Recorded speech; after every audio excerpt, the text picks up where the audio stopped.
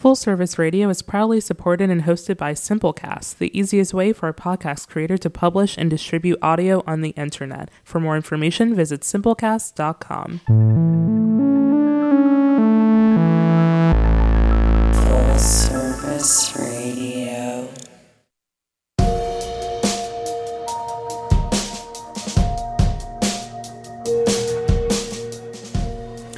Good afternoon, and welcome to Junctional Thinking on Full Service Radio, broadcasting live from the Line Hotel in Adams Morgan, Washington, D.C. I'm your host, Pierre Vigilance, and welcome once again to the Junctional Thinking podcast.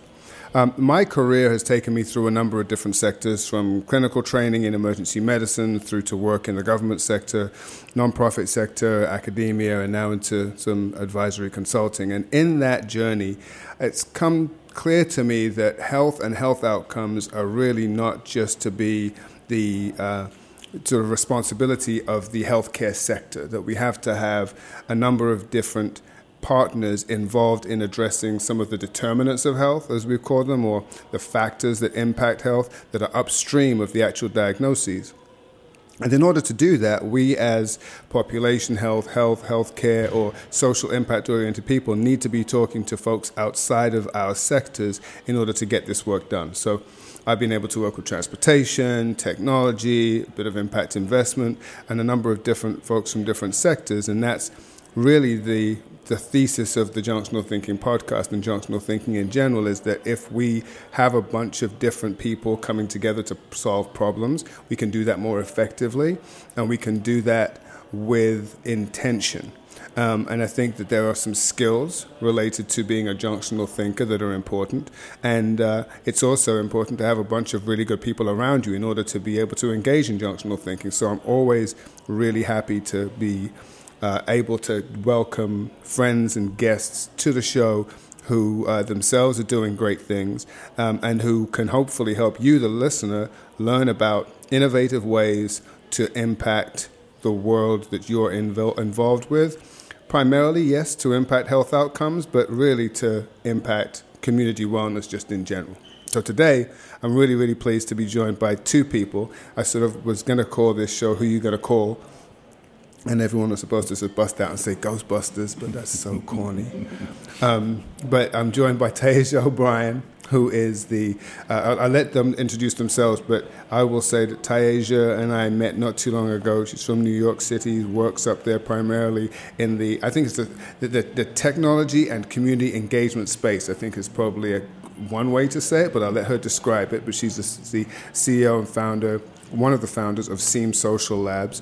And I'm also joined by Daniel Okonkwo, who is an attorney by background who works in a number of different sectors, but primarily the nonprofit space in philanthropy. And we actually met a few years ago trying to stay in shape.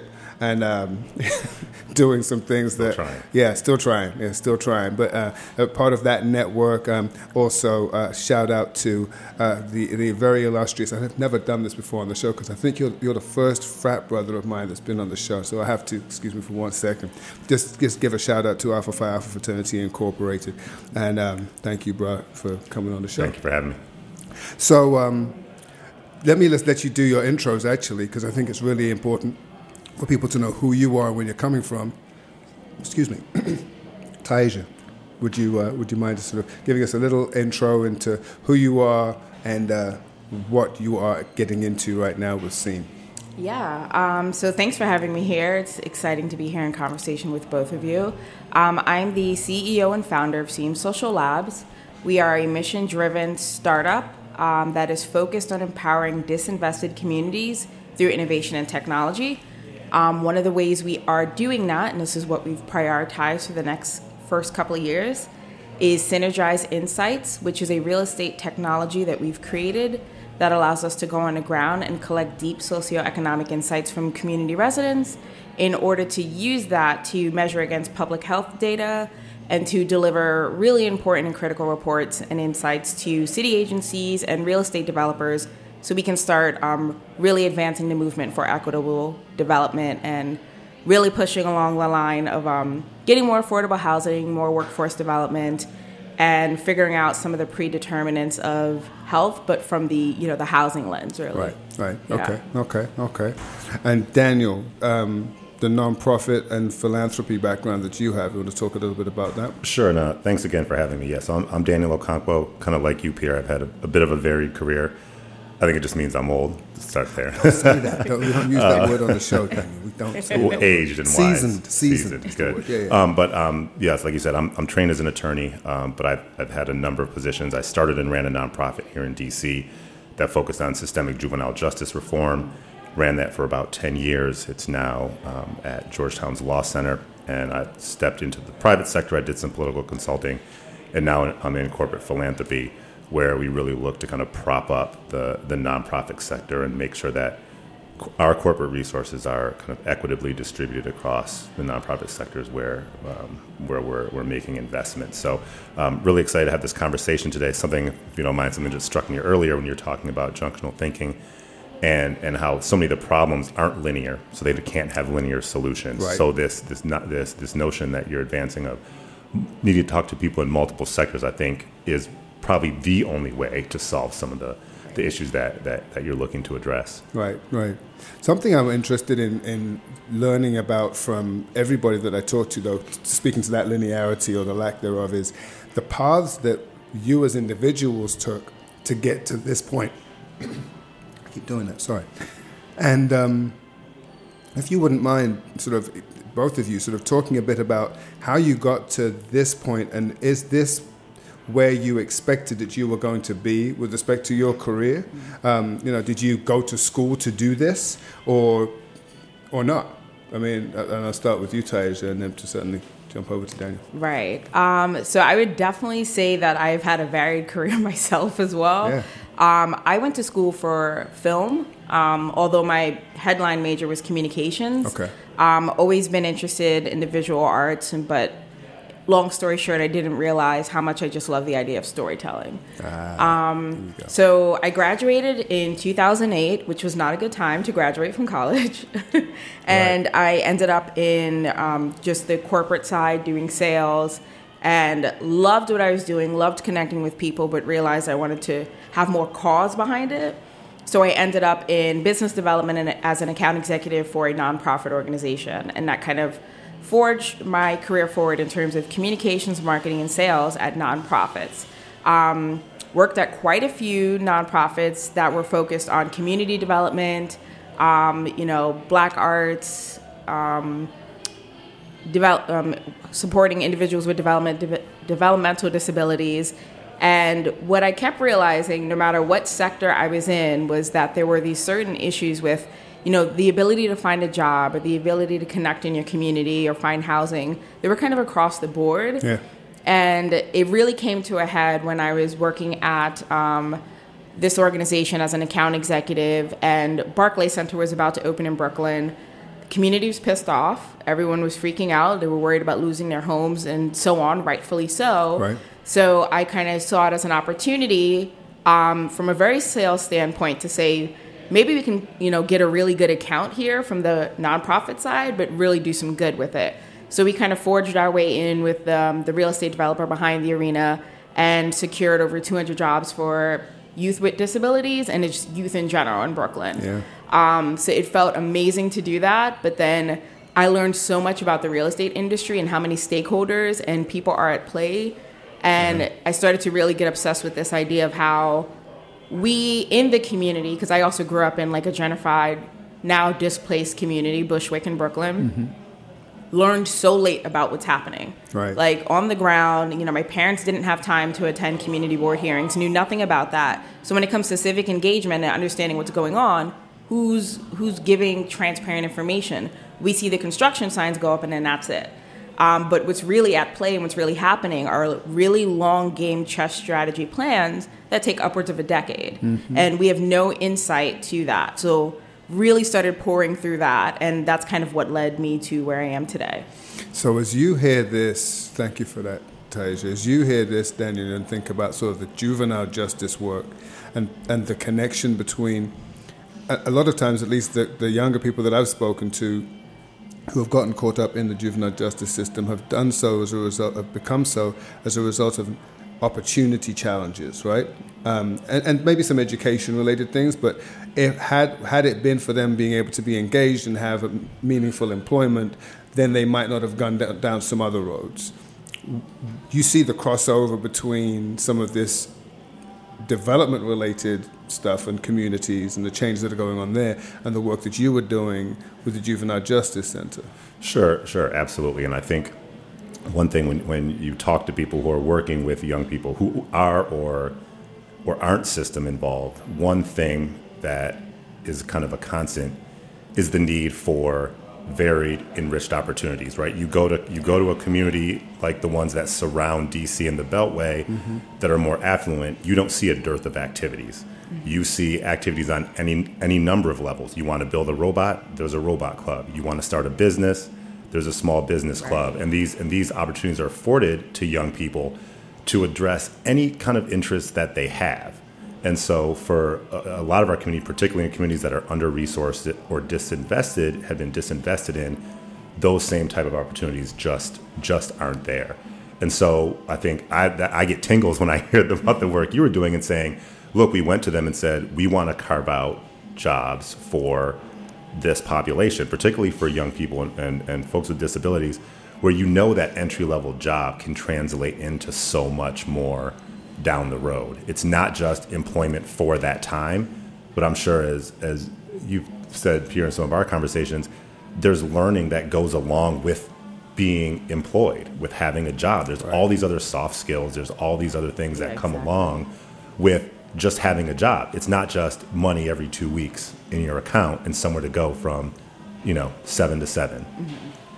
And that's interesting, the use of the term soft skills, which I know what you're talking about. I'd rather call them horizontal, because when people hear soft, I find that some folks are just sort of like, I don't want soft skills. I want hard skills. I want. But I get what you're saying, though. But these are the things that translate beyond the specifics of the work that you're doing, or beyond a particular vertical, and they translate across sectors. And I actually think they probably should be called hard skills, because getting up and doing the work you are hired to do, you already know how to do that because you got the job or were given the chance. It's things, there's no manual for these horizontal skills. They're the ones you have to walk into a place and you have to figure out who's who, what's the rhythm of the place, who's making decisions, who's the person behind the person making the decisions that I get to know. Those things aren't easy, and they're certainly not soft. They're probably the hardest things to pick up on. Exactly. Yeah. What were you about to say? Oh, no, just agree. They're very experience-based, and if you're not given an opportunity to get an experience, you just don't pick up on those things. And, as you get older and older, you just get more and more lagged behind in terms of society or whatever, without those. Absolutely. You're listening to the voices of Taisha O'Brien, CEO and founder of Seam Social Labs out of New York City, and Daniel Okonkwo, philanthropy advisor, a nonprofit advisor here in Washington, D.C. This is the Junctional Thinking Podcast on Full Service Radio, and I'm your host, Pierre Vigilance, and we're talking a bit about the skills that come along with opportunities that Taisha was describing, having forged some of those opportunities for people at the Barclays Center job piece, and then talk a little bit about this notion of what you need to learn in order to be functional on a job, and the whole thing about the verticals that education typically gives us, like, are you able to code, or are you able to evaluate, or are you able to produce a film, or are you able to write a brief? These are all the vertical skills, and that's great. But then the how do you interact with people and do some of these other things is just as important. I was with a former guest last night, Monica Kang, and her group, Innovators Box, and she as an entrepreneur is still every day trying to learn how to do better at her own job, right? That's a sort of an ongoing thing. So if you were to sort of think about back, either professionally or personally, the influencer or influencers that you really go back to and listen to and pay attention to, for each of you, sort of who would that be? I'm going to start with you, Daniel. Sure. And that's a good question. I think for me, I don't have one kind of North Star person that I've looked at too. I think what has been helpful for me in my career is, one, when I get into a new place, and I've been in a number of organizations, small, very small, medium size, and large, is really looking to see who is the person there that didn't just do one thing, that they've gotten, they're higher than me, but they didn't just do that thing. And then get to know that person and kind of use them as a mentor to kind of figure out what were some of the things that they were able to do. So I've kind of always tried to look for people who have been able to navigate different organizations, but not just because of just one skill. Okay, all right. So you've been deliberate in trying to see if they've had multiple different skills that you feel like you may want to have or are interested in learning more about? Sure. Okay. And how about you? Have you gone about it the same way, or has it been a different sort of method of doing it for you? Yeah, I think mine is a bit different, but the same. So I also don't have a North Star. There's like one person who I'm like, I must read every book or every article they've ever done. I tend to really like people who go against the grain. Right. And that can be a character from a movie that I'm like, I start idolizing and I'm like, that person is so awesome. Or it can be actual people and activists in history. Right. It could be anyone from, Cree Summer to members of the Black Panther Party. Because right. I feel like, speaking of junctional, to solve some of society's biggest problems, we have to apply different mindsets. And I think from a social standpoint, we are so trained to be like, if I'm going to be a lawyer, I am a lawyer. And then I just practice law and that's it. And, what happens when you take that law and the mindset and the education and the intellectual, framework that you're given behind that and apply it elsewhere. And that's when I think you really start getting innovation. Right. I think, and I know you probably weren't planning on sort of teeing up this ball for me to beat the snot out of right now. But I think that what you just said about, so I feel like in general, people who go to law school tend to end up in a number of different spaces because they're taught. I didn't go to law school. My sister's an attorney though, and she's very much in the law, right? That's what she does. But she has been taught to think and problem solve in a way that translates into multiple sectors. Right. So it's not surprising to see an attorney who becomes a consultant, an advisor, stays in the law only, gets into nonprofit work, whatever it is. In health, and in public health particularly, I think it's a bit more siloed and linear, unfortunately. And so if you go to public health school, then you're expected to end up in some, I think, relatively predetermined lanes of what public health has been defined as or described as, typically government-oriented public sector work. When you start talking about the need for you as a public health practitioner in juvenile justice, or the need for you as a public health professional in civic technology application development, I know that there are folks out there who are saying this sort of like, well, why would we be involved with that? In the same way that I know that some public health types are sort of like, well, why do we need to teach leadership? And it blows my mind that this is sort of how we've allowed the academy, if you will, of public health, particularly education. So I'm on a soapbox a little bit. Now Alexia's going to start shaking her head in a minute. To do this, right? To do this to the sector and to the people who are in it. So if you were trying to sort of crack that code and say to people out there who feel like they are in a lane but want to get out of that lane and not live necessarily in that one space, what advice would you give them about in order to facilitate them getting out of that lane? How would you suggest they go about doing that? You got any ideas? Sure. Yeah. Go ahead. Yeah, you can jump in. I think the process of getting out of that lane has to start with an inward-looking process first. Mm-hmm. And to use your example, if you're in, a public health silo, there's probably something about that silo that you liked. It's probably not the entirety of that silo. But there is something that you liked. Is it interfacing with the public? Right. Is it research in a lab? Is it the writing? What part of it is there? What can you extract that is like the essence of what you like? That little nugget is probably present in other things. So right. How can you take that kind of spore and throw it out into the pasture of the world, and where can it land, germinate, and then sprout and grow fruit. So I think it has to start with it's not just what do I like. It's like, what is it about this that I like and that I'm good at? Because you may like a lot of things, but that might not get you that might not be where you want to have your job. Right. Yeah. It can absolutely be. No, I agree. What do you think? I completely agree. I think when you're in that silo, you feel it, because I think there may be points when you're ready to grow past it anyway, you start to feel yourself like rubbing against everything that seems to be natural order in that silo. And then like you're saying things and people are like, why would you say that? You know how it is here. And when I was in the nonprofit sector, a lot of people would say, oh man, what's that term?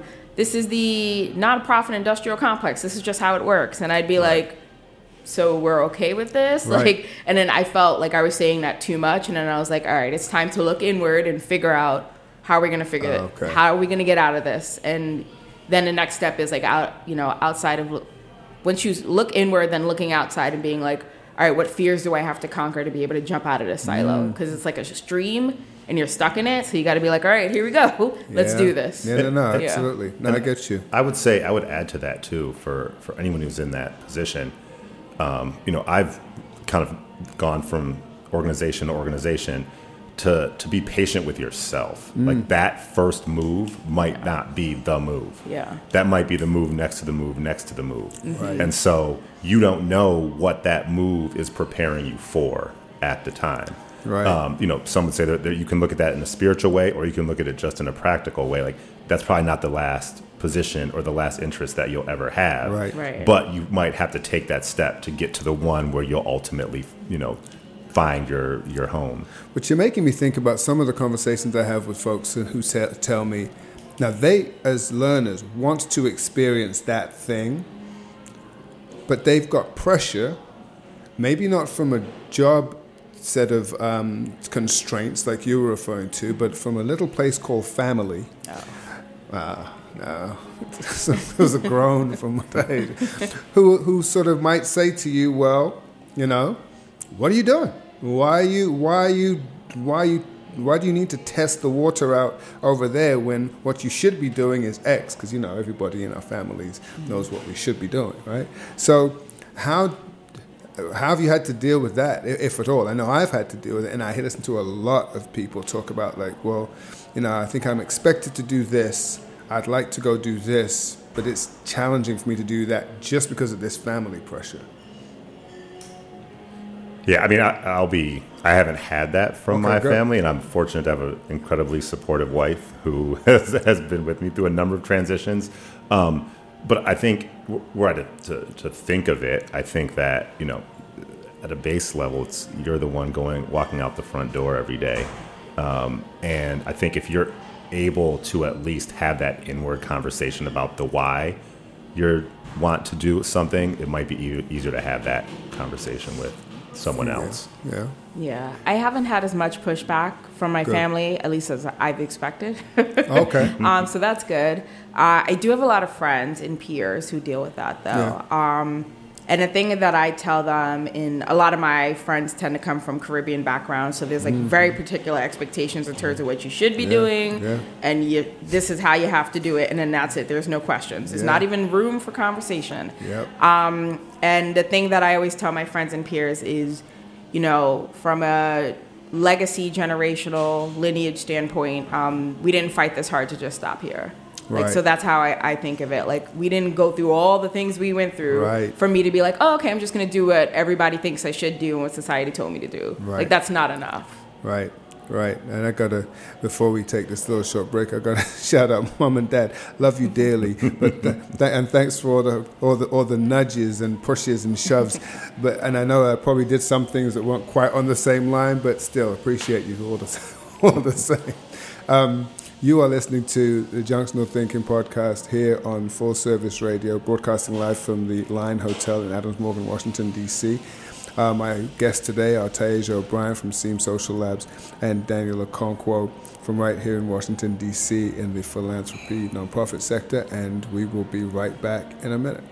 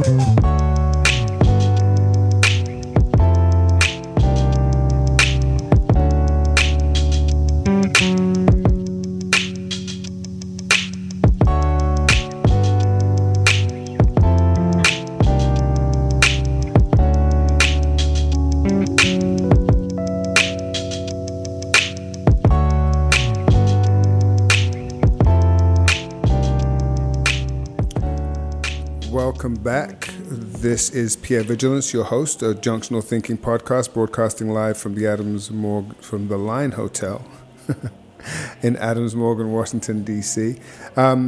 This conversation is really, really interesting with Daniel Okonkwo and Taisha O'Brien. We were talking a little bit about some of the influences and influencers of our movement into the particular sectors and places that we're in now and the work that we're doing. Taisha, you used the word fear, and we're speaking to, I think, maybe people's sentiments related to stepping out of a lane, right? And I think that something that I've noticed is, and something that I may have been guilty of myself, is my early fear of leadership positions, and if you will, sort of my hesitation to want to take on leadership positions. And I think I lost that hesitation relatively early in life, but I know others who haven't, and they struggle with people who are well-intentioned, pushing them into a position and saying, hey, look, we think you can do this now, but they not wanting to do it. No, I don't want that promotion. I don't want that responsibility. I'm not ready. Have either of you sort of experienced that? And particularly you, Taisha, as the founder of a company, right? Is that something that you were just sort of like, hey, you know what? I'm ready. That's good. Or were you like, no, this needs to happen, and if not me, then who? So I may not be comfortable in this, but I need to go. I need to do this.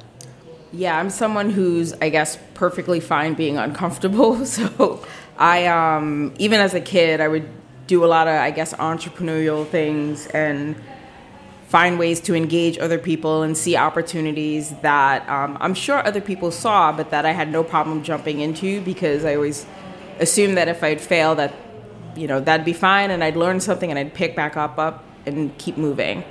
But I do know people, and even speak to a lot of people on my team, and we have a pretty small team, there's 6 of us, who I've talked to them a lot about this, especially being a Black woman-founded startup, about fear. I have two of my co-founders are much younger, and they've discussed like, I don't know if I'm ready for this. They're passionate, they're committed, but they see this startup tech game as not their game. So they're like, I'm not the demographic that is in this. Oh. And because I have a seasoned career, I'm like, I don't care. I'm going into this regardless. So who do they see? And are they women of color as well? They're women of color? Yeah, my co-founders are 2 Black women. Okay. Yeah. And who do they see as, I know the answer to the question, but from your perspective, who do they see as being the audience, if you will? They don't see themselves in it. Who is it? I guess I'm not sure the answer to that question. Oh, okay. Yes, I am. So the startup industry is just filled with white men. And then you have some women in there. It's like a really small percentage. But that's it. And there's this movement that's been surging for the past few years. It's starting to bubble with more people of color. You have amazing events and conferences around it. And you can insert yourself in those spaces. But even once you get out of those spaces and you go back to work, like one of my co-founders has worked at Google, and going out of the space of like a conference where it's all Black people in tech, you go back to your workspace and it's still, you're the only person or you're the only one. And it tends to feel very uncomfortable. And I think it's even more uncomfortable for younger people who see this shift. Whereas I grew up and that's all I knew. Like when I worked in corporate, I was like always the only one. So it was just like, yeah, usual. This is just life. Yeah, this is just norm. Right. Yeah. Right. As you look at this from the nonprofit sector, do you see the same sort of thing? And I'm wondering from 2 perspectives. One, on the operational side of the nonprofit sector, and then on the funding side of nonprofits. I think there's 2 different faces to that world. Sure. So I think sometimes when I listen to what you're saying in this notion of fear and leadership, on the nonprofit side, I think sometimes the leadership just sneaks up on you. Right. So many people just start doing the work. Right. And I think if I look at my career, that's kind of what happened. I, and along with some of my friends, just started doing the work. And someone said, hey, you're doing the work in this organization. Here's some money to do it more often. And then all of a sudden found myself in a leadership position. Right. But there was almost no time to be afraid because the work didn't stop. Yeah. And so I think sometimes when it's you posit that, are you a leader? Are you doing the work? Those aren't disconnected. Sometimes just doing the work puts you in that position. You don't even have time. I think there's a saying in the nonprofit industrial complex that you're never an executive director until you are one. There's really no training for it. Now, I think there are a lot of training resources for people who are already in that position. But I think sometimes, again, to return to what I was saying, sometimes that just sneaks up on you. On the funding side, I think that I think of the notion of fear impacting the funding side of what are people comfortable with putting their money behind. And I think that goes across all philanthropic sectors. There's not one that has positions, subject matter areas that aren't no-go zones for them. And so some of that, and some of that is rightly so. It's their money. They can do what they want with it. Some it could negatively impact their business, so that's understandable. But there is definitely, I think, even there are edges that philanthropy could push into, that on the margin, that fear stops them from kind of breaking through that membrane, right? Where, so for example, if you say, I don't want to fund criminal justice work. Well, do you want to fund reentry work? No, I don't want to do that. But do you want to fund small businesses? Well, I can get with that. Okay, but what about small businesses run by returning citizens? Now where are we, right? And so it's kind of like really kind of not trying to be cute about it, but really trying to pull at those strings and find out, okay, where is that kind of that fear barrier, and can that be pushed back? And I think that's kind of what expands the pie for everyone, particularly in that sector. Yeah, I think that a lot of this for me comes down to sort of like there's what we're saying and there's what we're really saying. So it's sort of like there's the, and I think that we've talked a little bit about this, my concern about the conflation of the terms outputs and outcomes, right? There's a lot of people putting a lot of points on boards with respect to doing things, right? There are outputs, built X number of units, sold X number of units, put X number of people in a job. But then how long was that person in that job, and did the person get the skills to your point that you mentioned earlier on in the show? You talked about people getting a job. Did they get trained in order to do not just that job, but then other jobs like it, so that when that job in that particular venue is over, they get to do it somewhere else? And Maddie Henson, who is the president and CEO of the Washington Regional Area Grantmakers Association, she has sort of spoken about, how do we push through, to your point, and really get to points where we are dealing with outcomes and trying to push to those. And sort of from both of you, I'd be really interested in sort of hearing, how do we get there? Because I think what we often get paid for is outputs, right? So you did something, good job. But then did you go back and measure what that something did for the people who you put it in place for? And are there outcomes? I'm not saying there's no outcome measurement happening out there. Clearly there is. But it seems like it is uncomfortable to think about this down the road thing of some outcomes where we change people's lives, because that's what we say that we're doing. But is it what we're really doing? Mm-hmm. So I don't know if you got a reaction to any of that. I do. I think there has been this tension between outputs and outcomes, and which is which. Right. When I think about it, I think of outcomes. Outcomes are big. Right. Outcomes are difficult to measure because they're longitudinal. Like you just mentioned, we're changing someone's life, or we're changing lives. That doesn't happen in a grant cycle. right? And so when you say we're looking at outcomes, you want to change health outcomes for Black people in Washington, D.C. That is an enormous chunk to bite off. Yeah. And it has many different things. So when you say, well, how do we get to outcomes? It's going to take a lot of outputs, but starting with that big thing and then saying like, okay, how are we going to get, what's the thing before the thing that we need to do? And what's the thing before that? And so let's call that the outcome we're going to, but we're going to put in these benchmarks along the way to mark our progress, but we're not going to be complacent and call those outcomes. Right, we're going to say that this is just a pit stop. We were coming into pit lane to refuel and notice that we've gone 20 laps out of 50, and now we're going to go another 10 and come back and say we've got, And so I just think working backwards and being not afraid to, I think from both the funding community and the organizational community to say, all right, we're not going to call ourselves done when we get here, and we're not going to expect you to be done in this amount of time when you get there. Yeah. Speaking about getting there, Project Synergize. Sorry, I didn't know. Did you have anything you wanted to react to what Daniel was saying? I'm sorry, that was great. Project Synergize, though, tries to, first of all, engages communities in getting their sentiment and desires, etc., and tries to then inform developers of what it is that community sentiment is, so that there's not ignorance with respect to that. That in and of itself, I think, is sort of driving towards good outcomes for the community.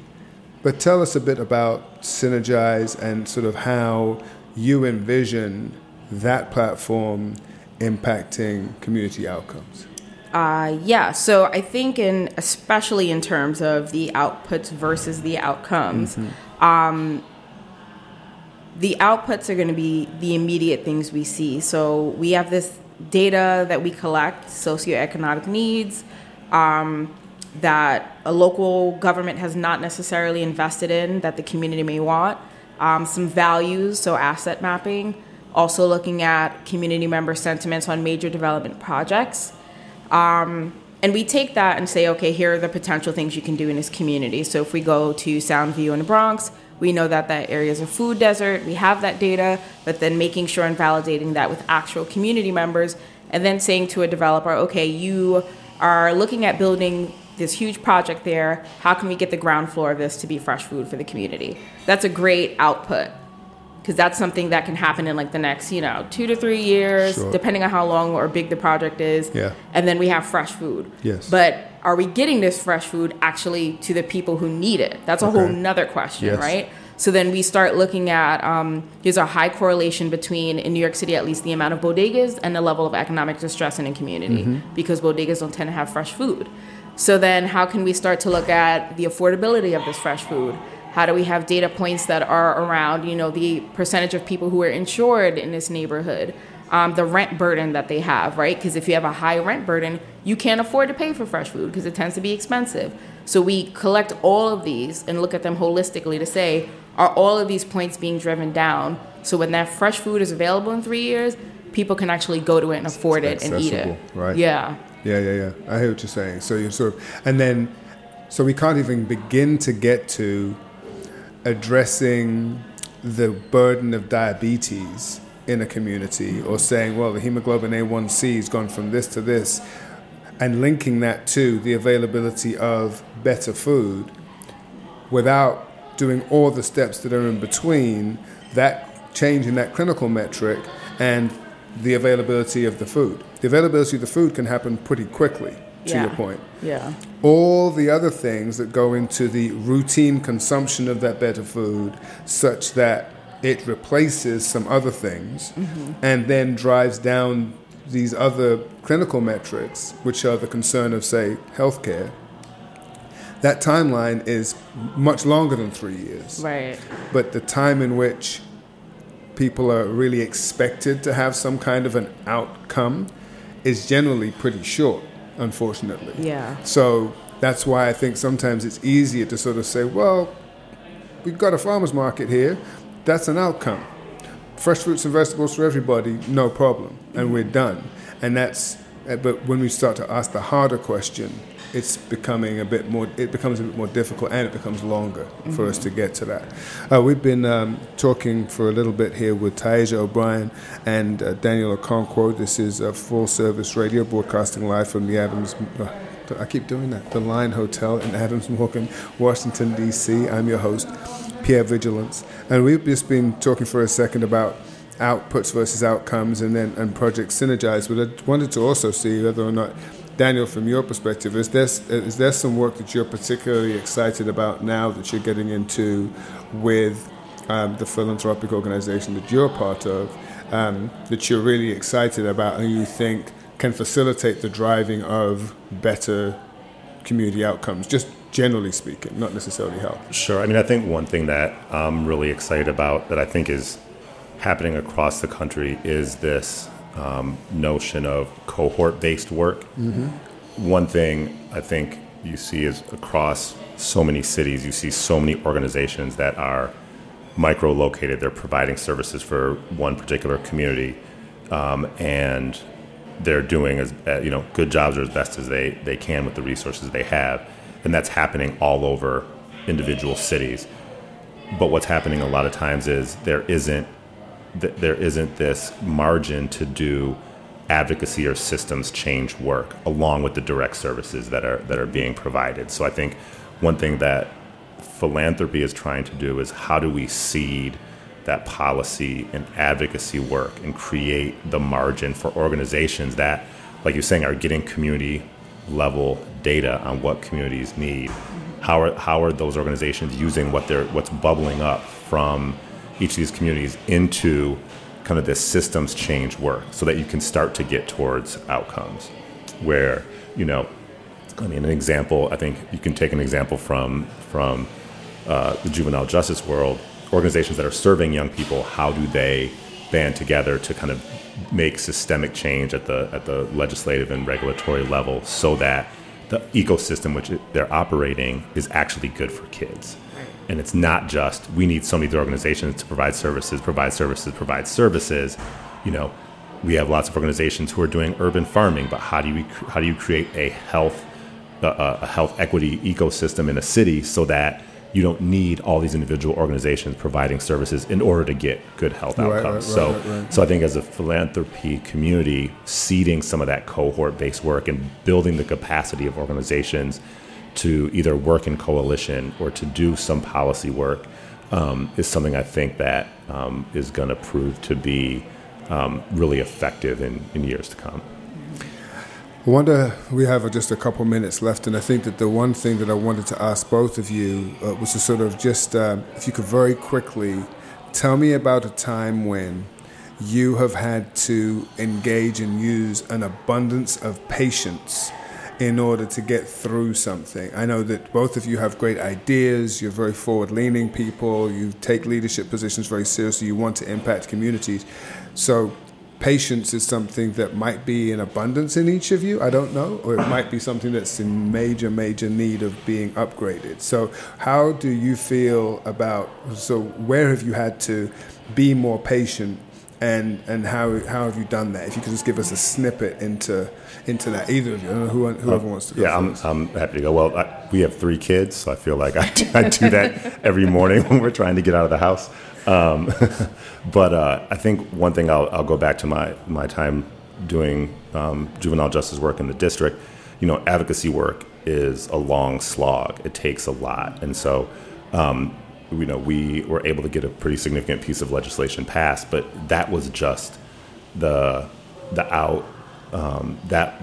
what came out of 3-4 years of gathering data from young people and their families, of going to meet with the system stakeholders, with writing policy briefs for policymakers, with biweekly, monthly coalition meetings, all these things that happen behind the scene before this kind of splashy thing happened. So it's kind of, I would say, exercising the patience to know that you got to put all these little building blocks in place, which sometimes can be pretty frustrating because you're not seeing the ball get moved. Right. But knowing that you can't move the ball without doing that stuff. Okay. How about for you with SEAM or Project Synergize or even before them?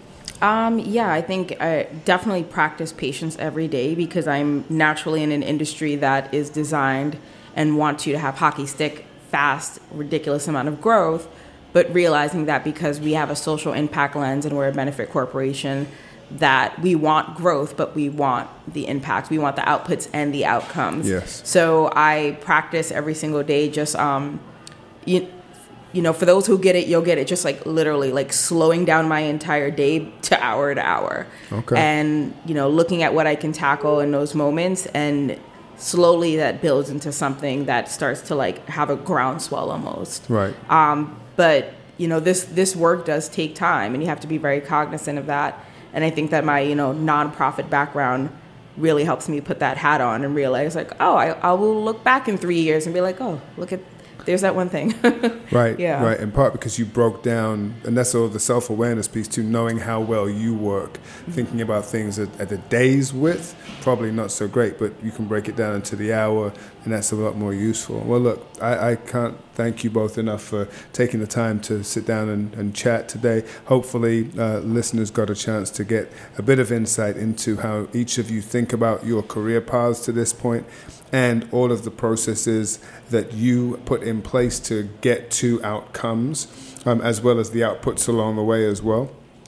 This has been another episode of the Junctional Thinking Podcast, broadcasting live from the Line Hotel in Adams Morgan, Washington, D.C. My guest today, Taisha O'Brien from Seam Social Labs, and Daniel Okonkwo, who is with J.P. Morgan Chase, actually, and doing some work in the nonprofit division of that community benefit nonprofit branch of that philanthropic organization. Sorry, it's the end of the show, so my words are now getting caught up.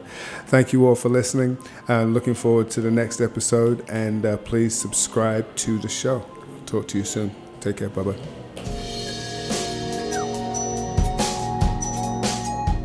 Thanks for listening to this program on Full Service Radio, broadcasting and recording from the Line Hotel in Adams Morgan, Washington, D.C. Full Service Radio programming can be accessed live and archived on fullserviceradio.org. Our talk programming is available on most podcast apps like iTunes and Stitcher, and our DJ sets are available on mixcloud.com/fullserviceradio. Full Service Radio features over 30 weekly shows and over 50 local hosts covering every topic imaginable. If you want to be a guest or get involved, email us at info@fullserviceradio.org. Follow us on Twitter @FullServiceRDO, on Instagram and Facebook @FullServiceRadio. Thanks for listening.